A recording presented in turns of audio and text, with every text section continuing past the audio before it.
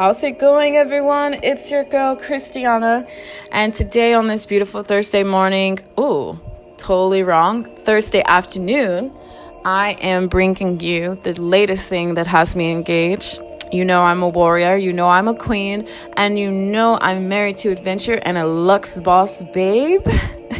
Well, anyway, jumping right in, I'm talking about frequencies today. Very briefly, I was inspired the last few days of doing my research. I'm a girl of research. I'm a girl of documentation. I'm a girl of theory. I'm a girl of process. I'm a girl who will sit in the library and do my research. So anyway, one of the greatest men out there, living, gone to the next higher place, Masaru Emoto, and I might be pronouncing that incorrectly, but if you know who he is a Japanese scientist who did an amazing research as far as frequencies in the soluble of water.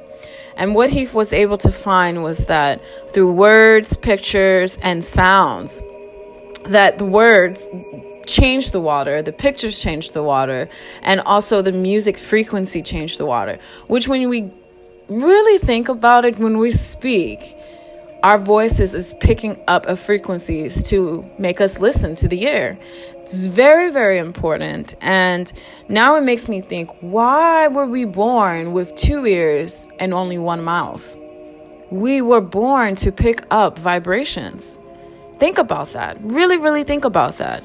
And another great quote that I like was from Nikola Tesla. He says, if you wish to understand the universe, think of energy, frequency, and vibration. What does that mean, guys? Like, that simply says that the answers that we're looking for is right here within us, around us, in us, and ready to create.